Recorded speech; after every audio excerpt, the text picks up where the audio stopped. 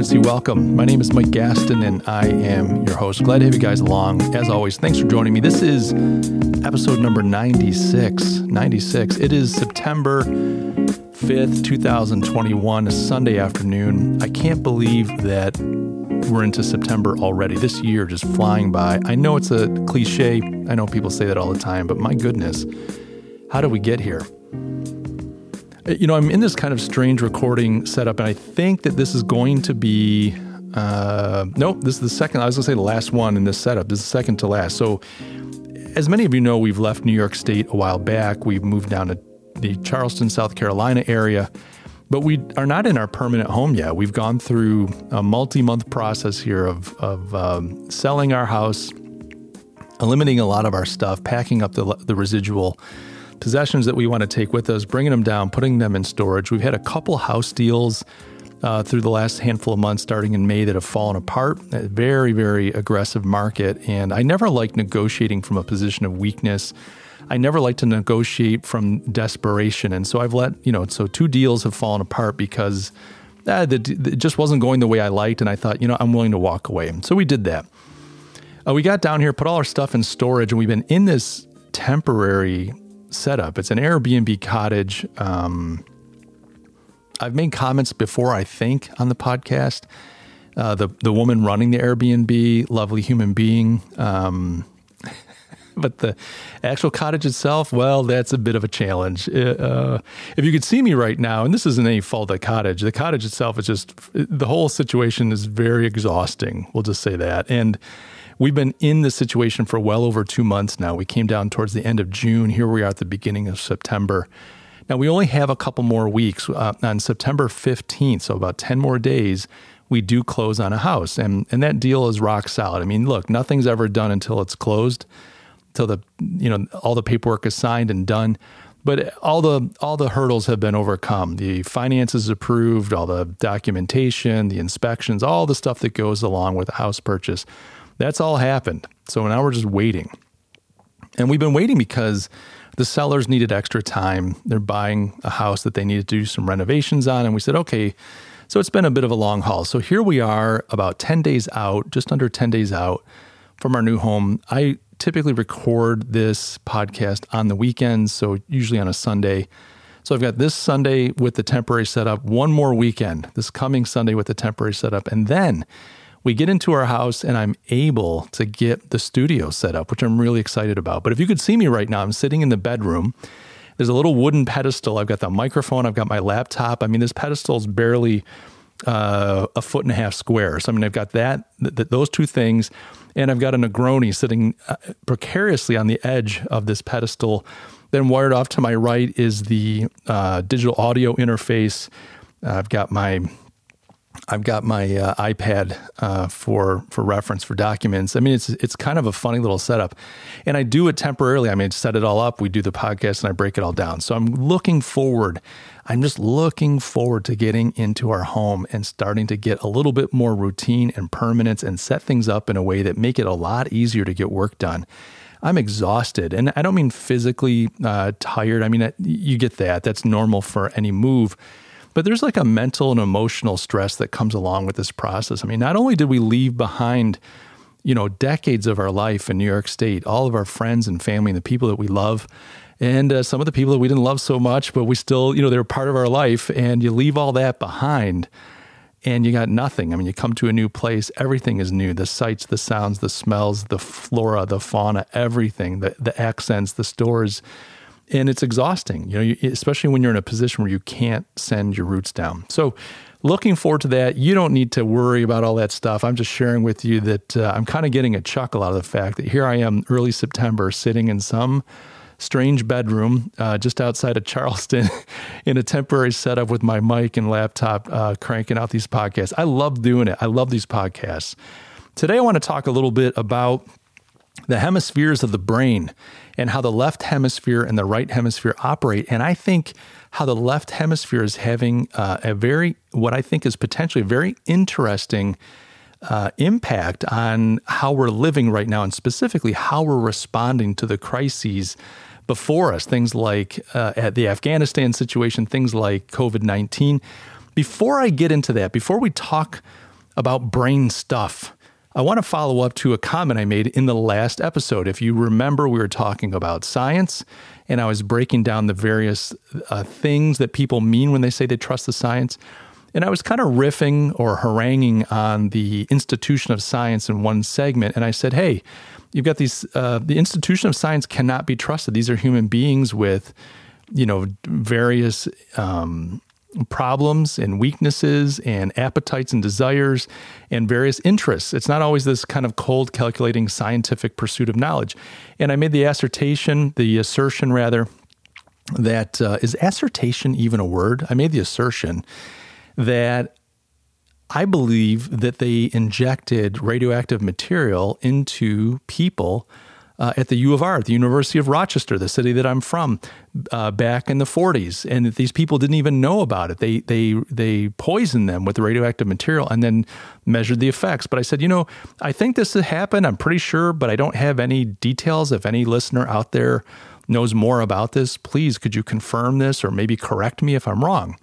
Well, long-time listener to the show, but even more so, one of my close buddies, one of my best buddies, David Danglis. Dave got in touch. He listens to the podcast, and he said, hey, I looked it up. Now, he sent me a couple links. I'm going to share the links in the show notes to that episode, which is at my website, just MikeGastin.com/thecurrency095. It was last episode number 95. I'll put the links down in there. There's one specifically to the LA Times, but Dave also had a stack of Buffalo newspapers, the Buffalo Art Voice. He had hard copies, and one from June 2001 had an article on this. And so he snipped a little section there. And I just want to read a couple things to you real quick from that snippet. And this just kind of verifies this program that we're talking about.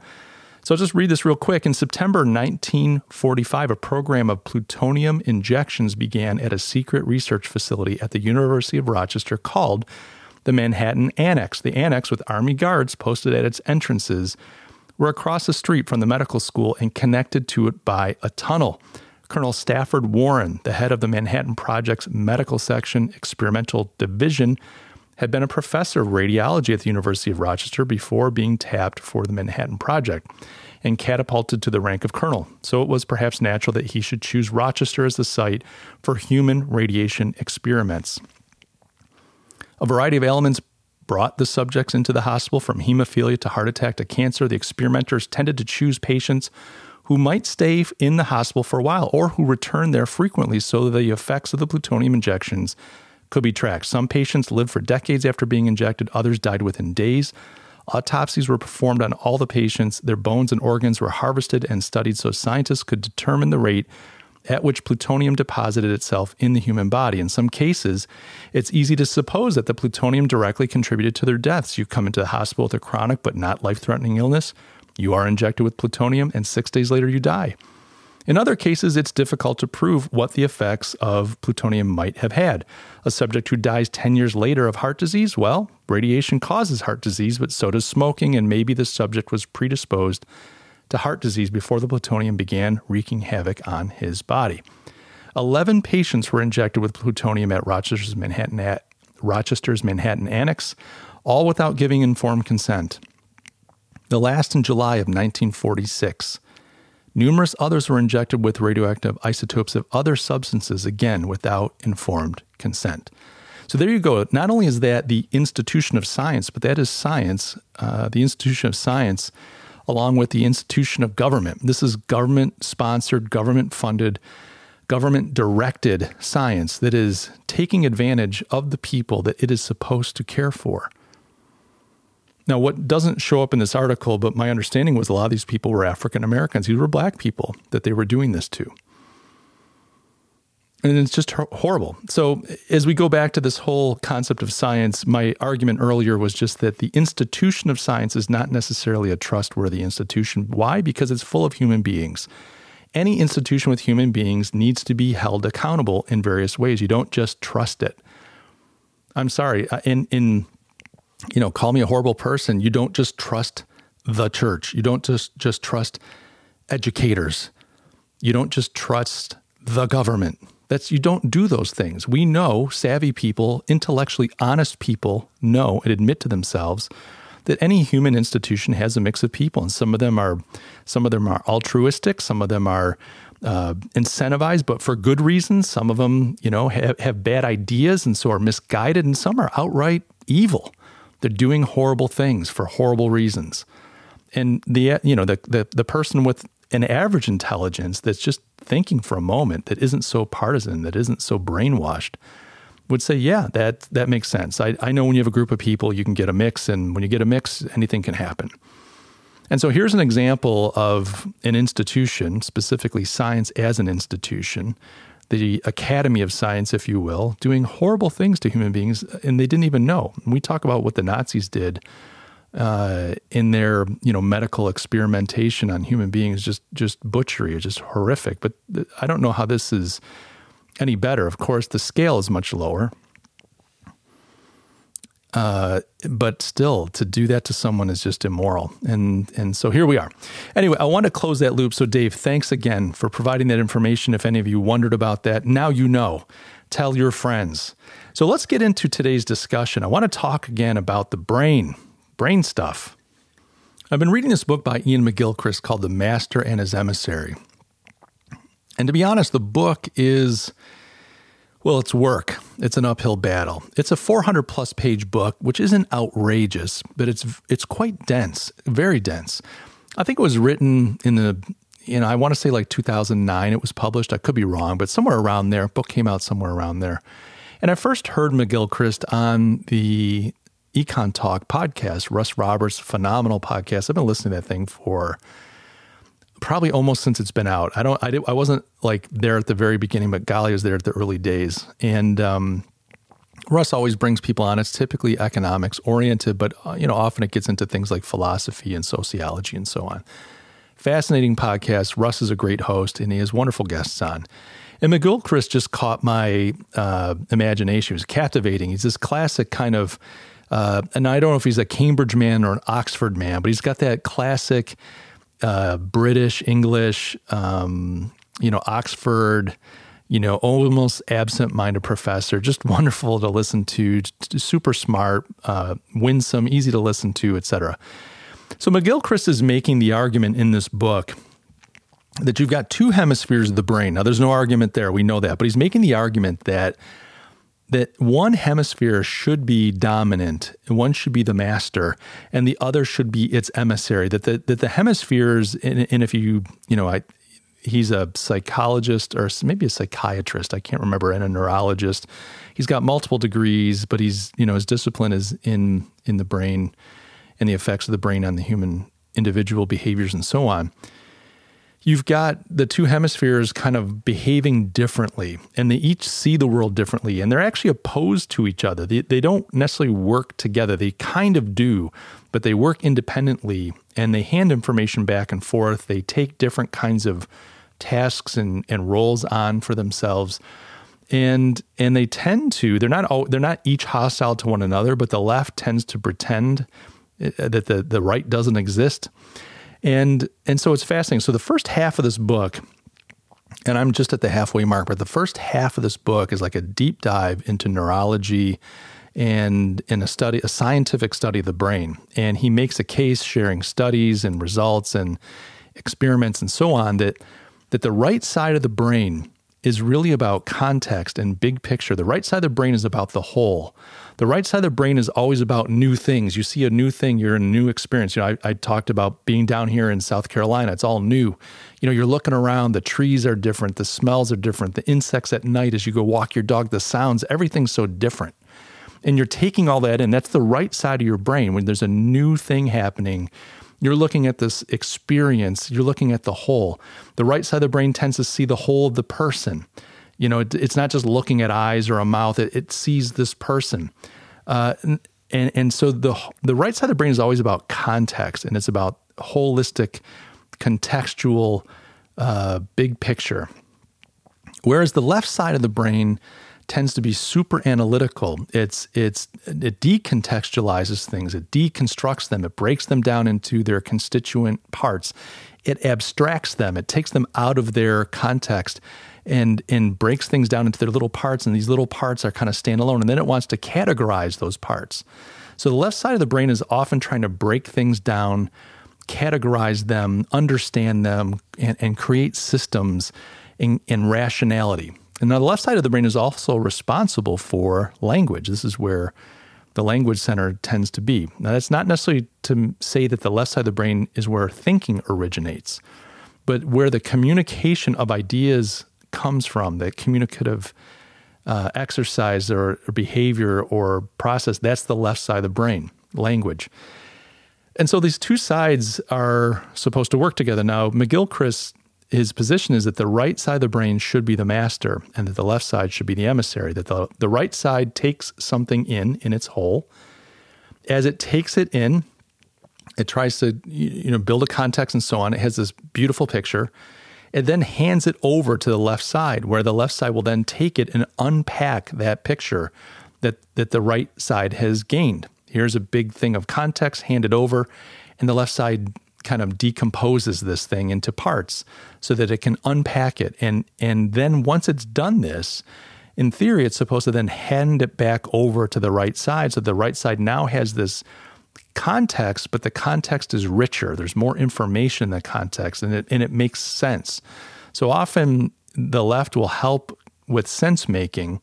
It can't do it by itself, but it unpacks that picture that the right side gets. And when I say picture, I don't just mean image. I mean like you're taking something in. The left side will decompose it and try to systematize and categorize so that you can grasp the thing, so that you can understand it. But it has to hand it back to the right side, because if it decomposes, there's no context, and you can't understand something without its true context. You can't grasp it without it being part of a whole. I can show you a blood cell, and you look at this and go, it's just a blob. I don't understand what that is. You wouldn't infer from that that's a human being. It's a blood cell. It's a human blood cell. But you wouldn't look at that and go, oh, yeah. You need it to be part of a bigger picture to understand, oh, that's part of the circulatory system of a human being. And that blood cell has a very important job. It has to bring oxygen, and there's all the stuff that the blood cell does. You wouldn't understand that about the blood cell without the context within which it is situated or should be situated. But you can abstract that thing and just go, that's a blood cell. And it's so many, I'm going to say microns. I don't know how big a blood cell. They're microscopic. It's so many microns. It's composed of this protein and that electron. And you can state the details about it, but that doesn't necessarily define what it is. You're just stating facts about it. You need that context from the right side of the brain, the right hemisphere, so that the thing has meaning. So what's very interesting here is that McGilchrist makes the argument that he feels that the modern world with its kind of current focuses, and we'll get into that, and I don't mean current meaning just in the last few years, but over the last couple hundred years, as we're living the results of the ever-growing impact of the Enlightenment and the technological scientific world, the rational world, that the left hemisphere is usurping its position, that it doesn't want to acknowledge the existence of the right hemisphere, and that it's becoming stronger and stronger to the point where the right hemisphere is being pushed out of the way. McGilchrist makes the argument in the second half of the book. He tells you ahead of time, I'm going to make this argument. I'm only halfway through, but he says, I'm going to make the argument that this usurpation, has happened, and what are the effects of it, and what can we do about it?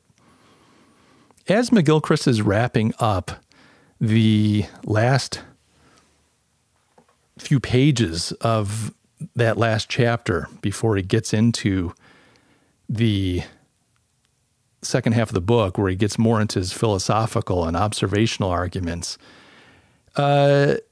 he quotes something that I just think is fascinating. And I want to read that to you. I guess I'm reading some quotes, but let's just read a quick paragraph to you. And I want to unpack that because I think it has a lot of meaning for where we are today. It provides some insight. He says on page 228 of The Master and His Emissary, the left hemisphere builds systems where the right does not. It therefore allows elaboration of its own working over time into systematic thought, which gives it permanence and solidity. And I believe these have even become instantiated in the external world around us, inevitably giving it a massive advantage. And what McGilchrist is saying there is that because the left hemisphere is more systematic in its approach, everything that it sees, it tries to break down, to categorize, and put into some type of system. And because of that, it's always looking at the world this way. It's always creating systems. It's always creating categories. It's always breaking things down and trying to order and organize them in a rational, logical way that it can understand. Because it works this way, it over time creates external systems in the modern physical world in which we live. Think about it. I mean, think about roadways and traffic signage. There's a system for you. Think about how most people are formally educated. They go through a system. Think about that slab of silicon that everyone is looking at. It's system layered upon system, but it's all systems. What button do I click? How do I get this to enlarge? How do I swipe this? How do I forward this? How do I share this? How do I, it's all systematized. A lot of the world that we interact with, the modern experience of life, is mediated through systems that we have created.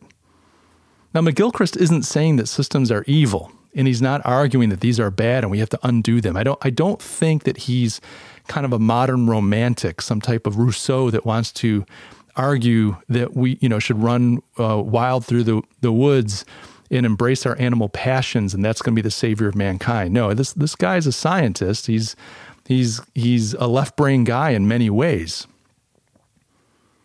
But I think the argument he's trying to make is that the left gains an upper hand because as it creates mental systems, those mental systems result in physical systems. And the more physical systems that we add to the world in which we live, the more our world in which we live plays to the strengths of the left hemisphere. And so the left hemisphere grows in strength, whereas the right diminishes. The right isn't operating in a systematic world. It can't. It doesn't know how to. The right is creative, artistic, holistic. Often music, emotive things come from the right hemisphere. Sometimes they have to be handed over to the left for articulation. This is where a lot of thought happens on the right, in the right hemisphere, and yet it has to be handed over to the left hemisphere to be articulated. The right hemisphere is actually mute. People that have certain types of injuries to the left hemisphere, where they're really relying on their right hemisphere, struggle to communicate. Now the right can pick up some of the tasks, but they're unable to communicate. The right hemisphere is mute. It can't talk. It doesn't have language, whereas the left owns language. It's where we articulate our thoughts. What's interesting about all this for me, as I think through this, and what I think is maybe relevant to us here,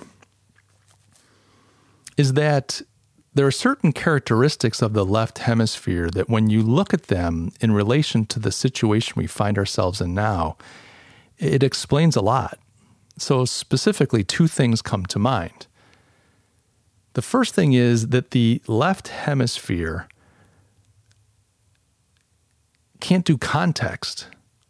It doesn't see the whole. People that have had injuries to their right hemisphere, they have lesions on the right hemisphere of their brain, they're relying on their left hemisphere. They struggle to even look at a face in context, to see the whole face in context, to understand, is someone smiling at me or are they sneering at me? Now, you and I with healthy brains, we can look at something, someone smiling at us, and we go, oh, that's a smile. And how do you know that? It's not just the mouth and the teeth that are showing, because that could be a grimace, that could be a sneer, that could be a snarl. But we're looking at things like nostrils. We're looking at things like eyes and eyebrows and creases on the forehead and the cheeks. We're looking at the whole face. We might be looking at other elements of the person's body. We're looking contextually at that person before us, and we go, that woman is smiling at me. Now, there's a phrase I don't say too often. That woman is smiling at me. Whereas someone that has damage, injury to the right hemisphere, they will see someone smiling and they'll look and they see the lips, they see the teeth, but they're not looking at the whole face. They can't see those things in context of the whole. And they're looking, they don't know if they're being smiled at. They don't know if they're being sneered at. This is why sometimes you see autistic people, you tell them to smile, and someone on the spectrum, when they make the most they're just painful smiles. You look at them and they look like they're in pain. It's like this smile, but it hurts. It's like,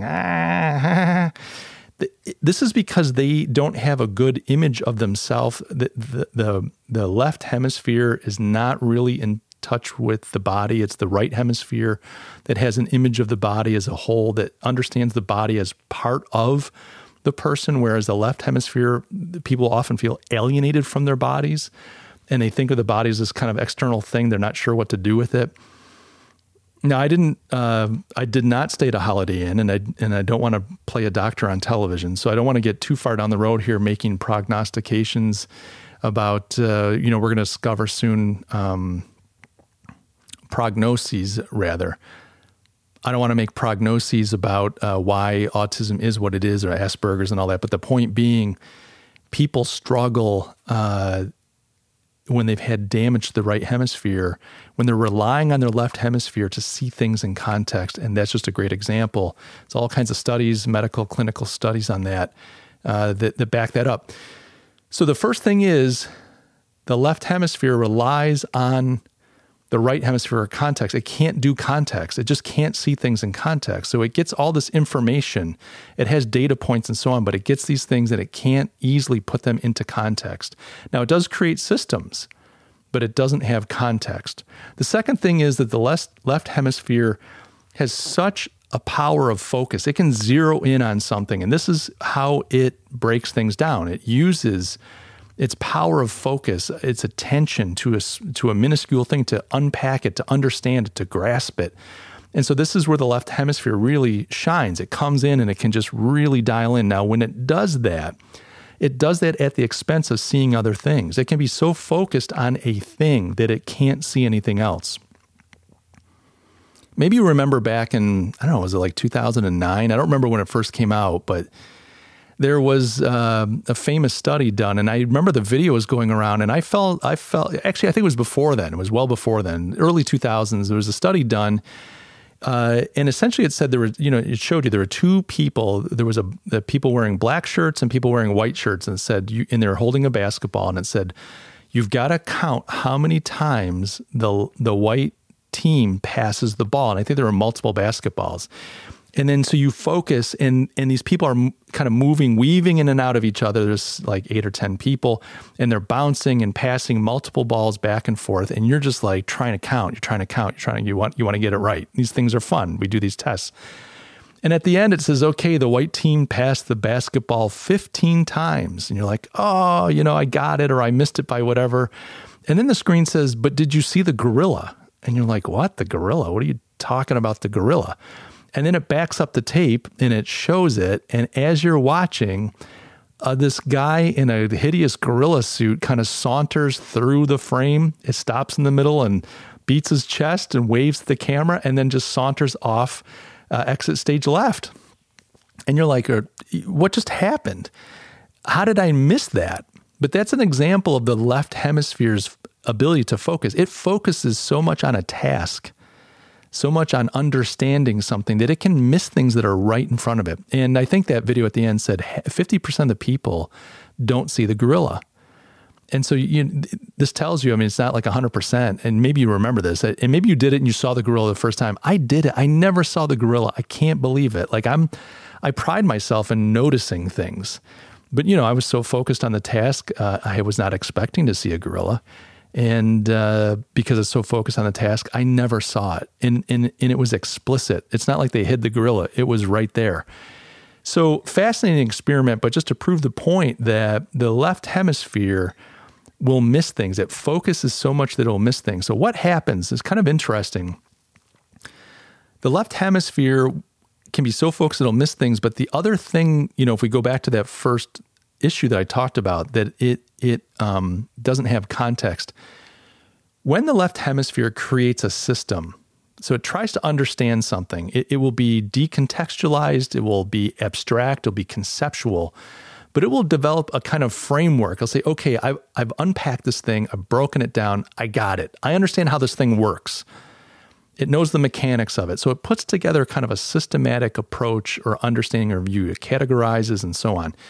When it does that, and it is confronted with conflicting information later on, let's say something pops up that then challenges the system that the left hemisphere has put together, it rejects it. It just outright ignores it. It can't see that thing that challenges its system, its belief system, its categorizations. It can't do it. So when you think about the left hemisphere and its ascendancy in our society, this idea that as we create more systems, the left hemisphere becomes more dominant because the world around us becomes more of a left hemisphere oriented world. And the way that we experience life, the way that the day-to-day life, the experience of living is mediated is through these systems. You and I and the left hemispheres of our brains become more and more necessary, more and more muscular. And we can lose the rigor and the input of the right hemisphere. And what happens is this left hemisphere begins to usurp its role, and it becomes, it thinks, the master. But think about that. If you've got a society of people running around with the left hemisphere as the master, meaning they're abstracted, they are categorized, systematized, non-contextualized, and can't see things that are right in front of them, can't accept things that go against the system that they have constructed for themselves in their minds. What do you get? What do you get? I mean, it's stunning.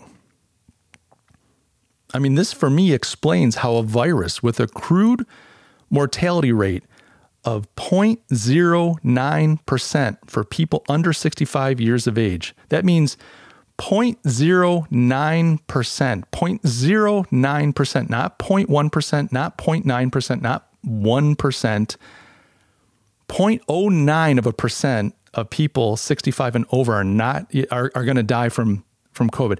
It explains how a virus with that mortality rate has resulted in mass hysteria, global lockdowns, planetary loss of liberty, economic ruin, and division so deep in our society, one wonders if we will ever recover. This left hemisphere dominance, this inability to see things that are right in front of it, and this inability to see things that challenge its systematic construction of reality. That also explains how people can insist that every member of the population submit their bodies to an experimental injection that's been developed by multi-billion-dollar global corporations with massive lobbies and no legal accountability whatsoever, while at the same time, there are a host of scientifically proven alternatives with decades of history as medication for humans. And this injection is proving problematic.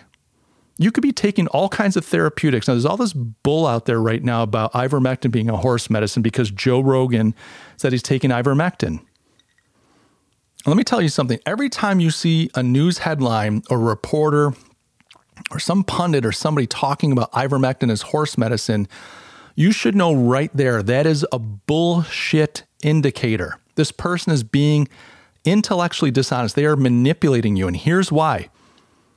Ivermectin, the guys that developed avermectin, which is ivermectin essentially, the two fellas, they were awarded a Nobel Peace Prize because ivermectin's been used in the 70s and onwards in developing nations to eliminate things like river blindness. Ivermectin is given to every single immigrant from the Near and Middle East and has been for a long time. It's been given to human beings. This is something that's prescribed for human beings for a long time. And yes, it's being used for parasites, but often we have drugs that are good for one thing as well as another. We discover it's got these qualities. That's like the equivalent of what you're seeing right now is like someone going, oh my gosh, are you kidding me? Are you telling me that you should take headache medicine if you're having a heart attack? Pshaw. Who's taking headache medicine? You got an owie in your head? So you like, that's so intellectually dishonest. The fact of the matter, we all know if you're having a heart attack and you pop aspirin, it buys you precious time. So many lives have been saved. People that have a high potential for heart attack, have had heart attacks before, they carry aspirin with them. They need so many milligrams. You pop the pills, you can feel it. You're having a heart attack, you pop the aspirin.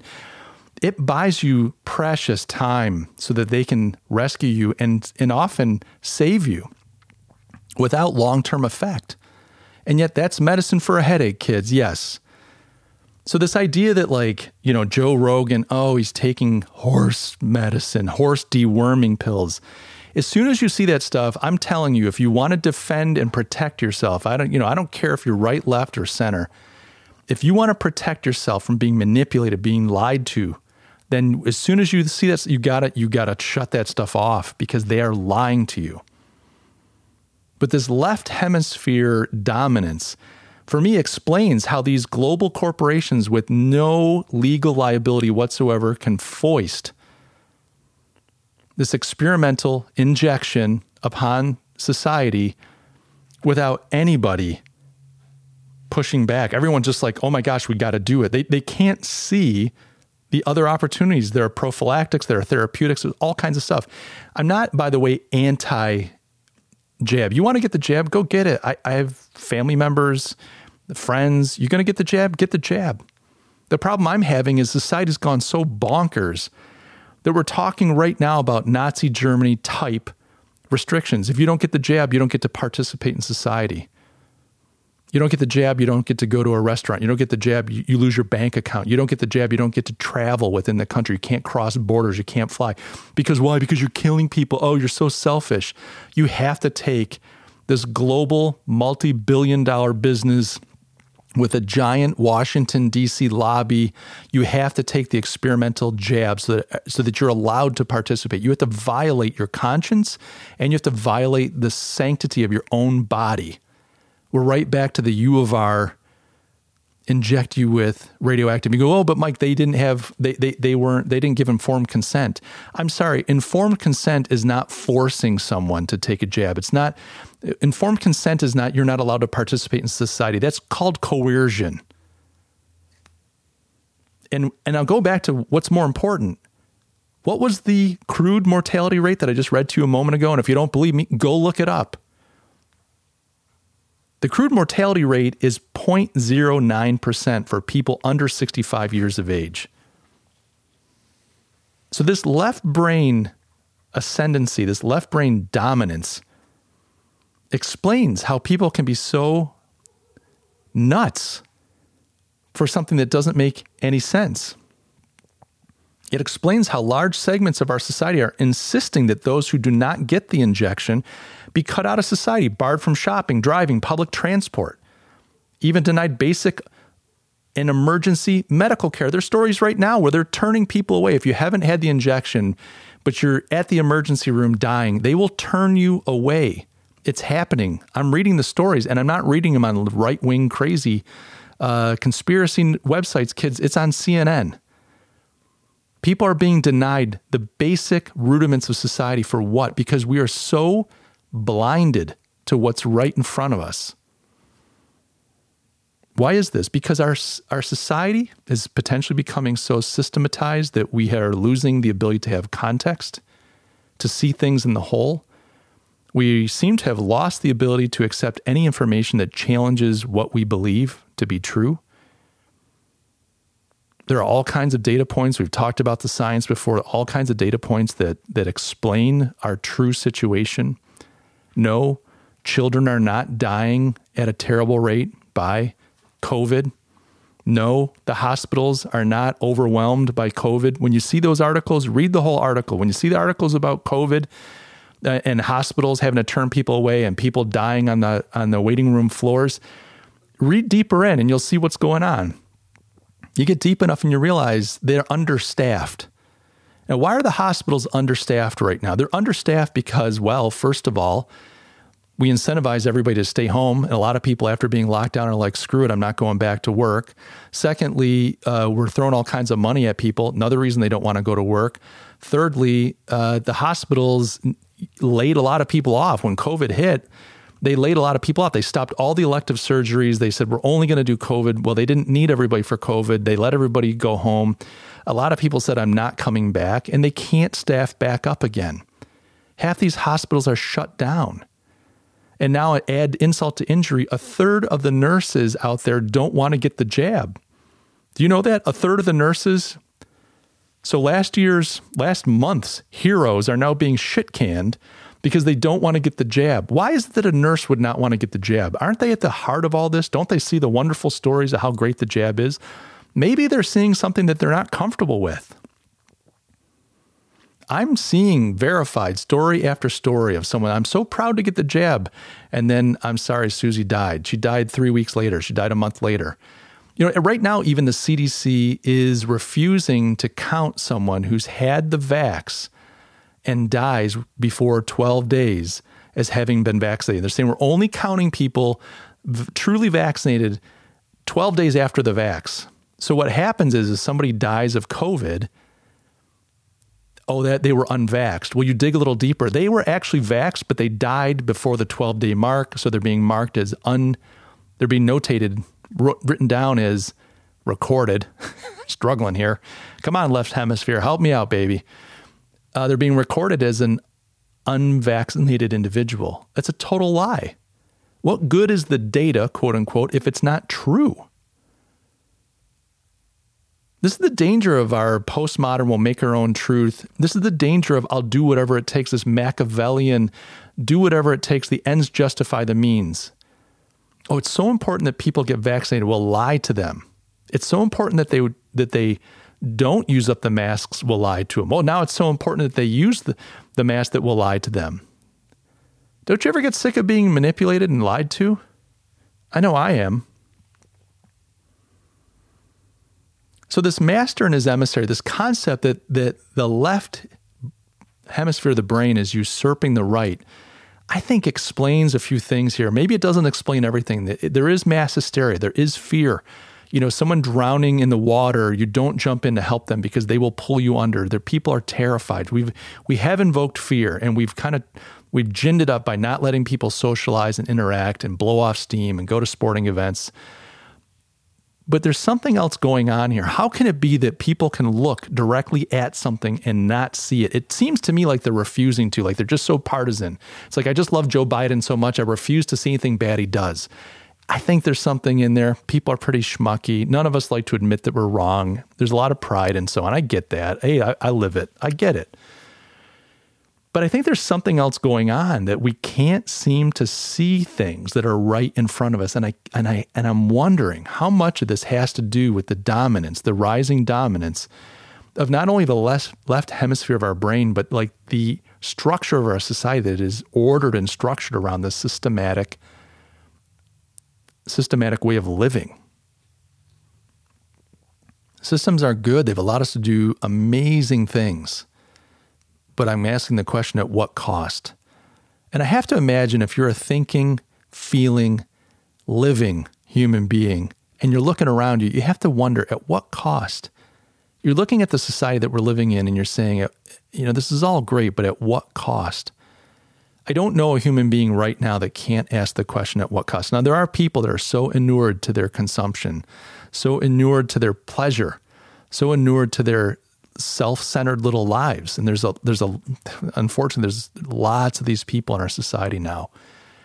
We've based America on individualism, and now we've gotten the ultimate individual. Now, before we could contextualize that individual in some deeper shared values, sacrifice, honor, justice, and so on. We've become such a consumer society that people are just so self-centered, and it's like, how dare you question it? It's immoral to question someone's self-centeredness. So when you're sitting in a society that's so left-brained, so systematic, so detached from context, from the bigger picture, so unable to see what's right in front of it, so unwilling unable to see conflicting information, it becomes a lot easier to understand why people are behaving this way. I would encourage you, if you catch yourself, like you want to see the truth, but you keep getting pulled back into the narrative, the popular narrative, I would encourage you to fight that urge, to start thinking about context. Start looking at the bigger picture. Don't skim headlines. I was talking to a buddy, Mike. Mike's probably listening. These headlines are terrible. Like, headlines are designed to pull you in. I think a lot of us are getting our news from the headlines these days. We don't even read the full article. And if you're just skimming headlines, my God, the world is really a bad place. But if you read deeper in these articles, it's never quite what they say it is. It's never quite what you would infer from the headline. And so I want to encourage you, go deeper, fight to develop context, fight to develop your own picture of the world. I don't mean your own truth. I mean, fight to develop it yourself. Don't just let someone hand you context. Don't just let them hand you a picture. You see a headline, go a little deeper, fight against the structures and the systems and the categories that you've created for yourself. Especially if you're living in fear. Look, if you've got peace, if you feel you've got joy, you've got security, you have a sense of your place in this world, you're not worried about everything, you're ready to face death if necessary, but you're also willing to live the truth regardless of the consequences, then you're good, man. You're drawing from a deeper well. But if you're struggling, if you're wrestling with fear, if you're terrified, if you're worried about losing your life, if you're worried about losing your comforts, I would challenge you to have courage and to start building a bigger picture of the world that you live in. Stop looking within. Stop looking to your own comfort and understand the context within which you are living. It's liberating. We need the left side of our minds, our brains. We need that ability to focus, to deconstruct, to understand a thing. We've got to get that understanding back to the right side so that it can be contextualized, so that we can have a richer, more meaningful, and useful picture of the world and where we are in it. Guys, I want the best for you. I want the best life. I want success. I want health. But most of all, I want you to be able to live life on your own terms. I want you to be free. And I thank you for listening today. Always open to conversations. Get in touch any way you feel you like. You can go to my website. You can sign up for my newsletter. There's a sign-up page there. You can also email me. There's a form there. You can connect with me on LinkedIn and a number of other places. Love it when you get in touch, so please do. Let me know what you think. If you agree, disagree, I'm always up for a good conversation. In the meantime, have courage and know that I love you all. I'll catch you in the next episode.